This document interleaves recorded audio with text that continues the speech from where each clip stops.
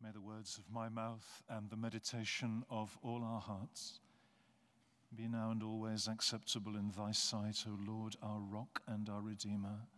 Amen.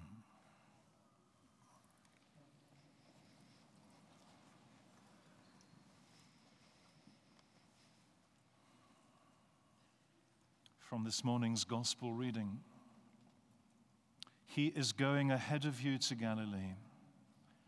There you will see him just as he told you. I'm going to speak this morning about St. Mark's account of the resurrection of Jesus, which we have just heard. But I want you to keep in your mind a scene from a film which some of you will have seen and which I've mentioned before from this pulpit, the extraordinary film, The Gospel According to St. Matthew, by the Italian director Pier Paolo Pasolini. Pasolini, an atheist, a Marxist, a gay man who dedicated his film to Pope John the 23rd and who decreed that there should be no words in the film except those words in the Bible.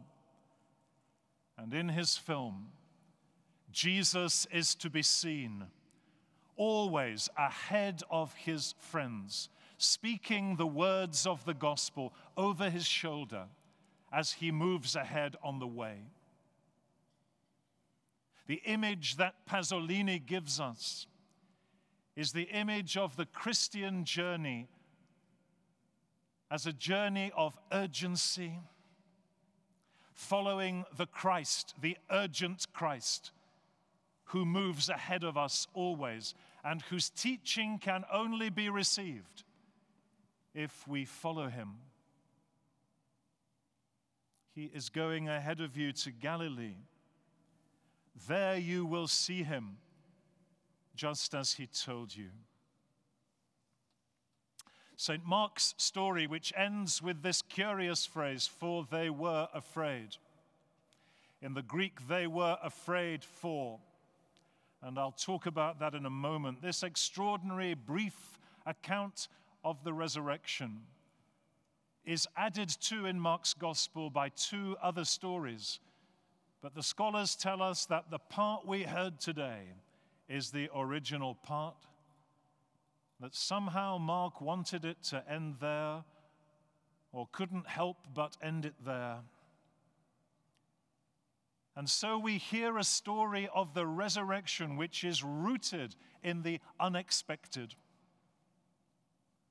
The women go to the tomb with a problem that they expect. It's a big stone. We are not many. We are not strong. How can we roll away the stone so that we can give honor to the dead Jesus? And that preoccupies them on the way. They had been saying to one another, "Who will roll away the stone for us from the entrance to the tomb?" They had a problem in mind. But the gospel brought them a solution to their problem, and then a problem they never expected. When they looked up, they saw that the stone, which was very large, had already been rolled back. The problem was solved. And then they had another problem. Where is he? Who's this guy in white whom we've never met before, sitting where he should be?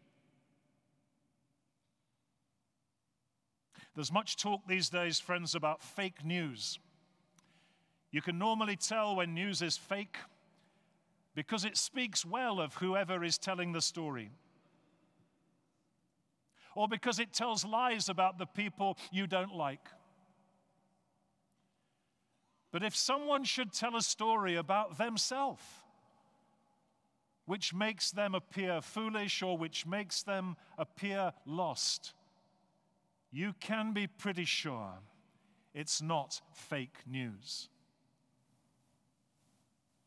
St. Mark tells us of women, people wholly honored by God, but in the culture of Jesus' time, not greatly honored. People whose word was not accepted in a court of law. Women in fear.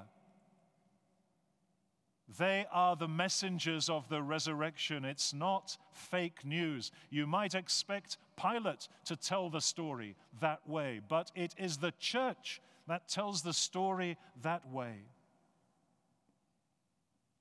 Women astonished to find something they never expected.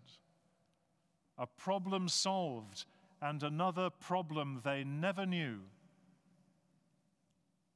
Women in the last two words of the gospel who were afraid because. The Greek words are ephobunto, gar. They were afraid because. Because of what? St. Mark doesn't tell us. They were fearing because, and there he leaves the story. It's not like St. John where Jesus comes to meet Mary and she thinks he's the gardener and then she realizes it's really him. It's not like St. Luke where they're going on the way to Emmaus and suddenly there is Jesus. It's an unexpected meeting with a stranger, the man in white, sitting on the right side of where Jesus should be, with the stone rolled away, telling them this extraordinary news. He is going ahead of you to Galilee. There you will see him, just as he told you. The women receive a stranger's promise. And the stranger says to them what he says to you and to me. Jesus is risen. He is not here. You will see him if you follow him. That image of Pasolini, the Jesus who speaks over his shoulder the words of life, and that we are called to follow him, that is also Mark's image of the risen Lord. He's going ahead of us. We will see him if we go.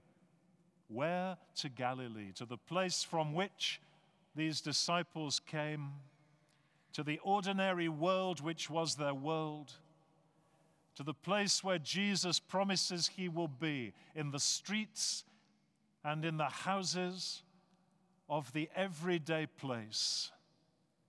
He's going ahead of you to Liverpool. There you will see him, just as he told you.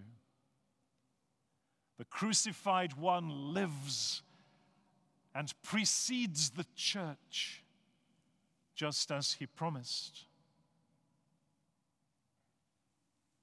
And what happens? The women are given an instruction.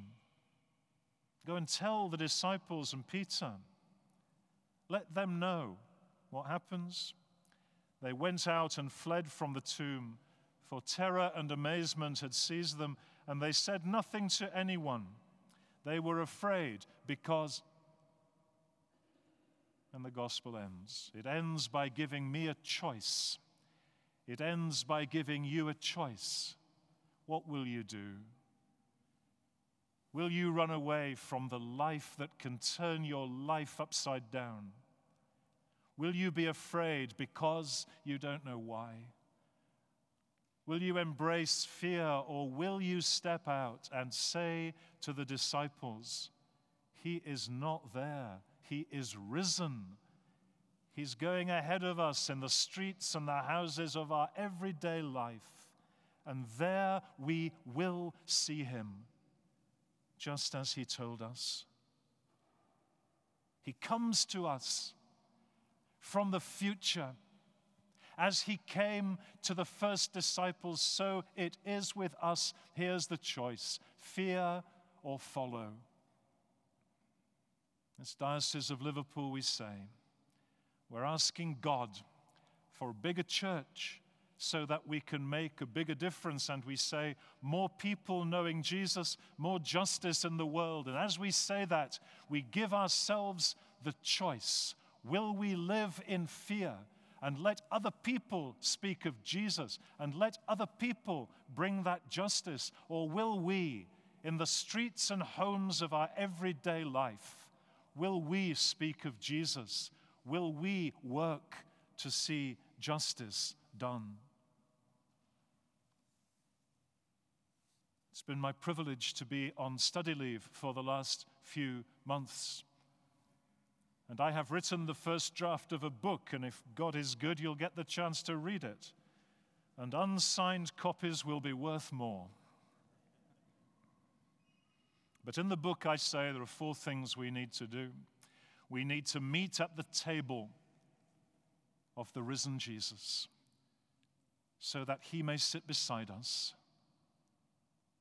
We need to drink from the fountain of Scripture, the fountain of the creeds, the fountain of the church's service in liturgy.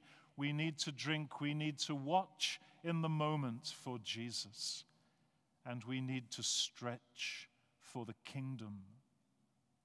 Meet at the table, drink from the fountain, watch in the moment, stretch for the kingdom. It seems to me that St. Mark is writing about these things when this young man says to the women, "Don't be afraid. Overcome your fear. Follow Jesus to the place where you speak of him. Follow Jesus to the place where justice is done. In the everyday, in your street, in your home, there you will see him, just as he told you." And we follow, as the disciples follow in Pasolini's film. And in following, we are fed by the words of the risen one. And in following, we receive from him the life that smashes death, the life that never ends, the life imperishable, the life we celebrate today. Amen.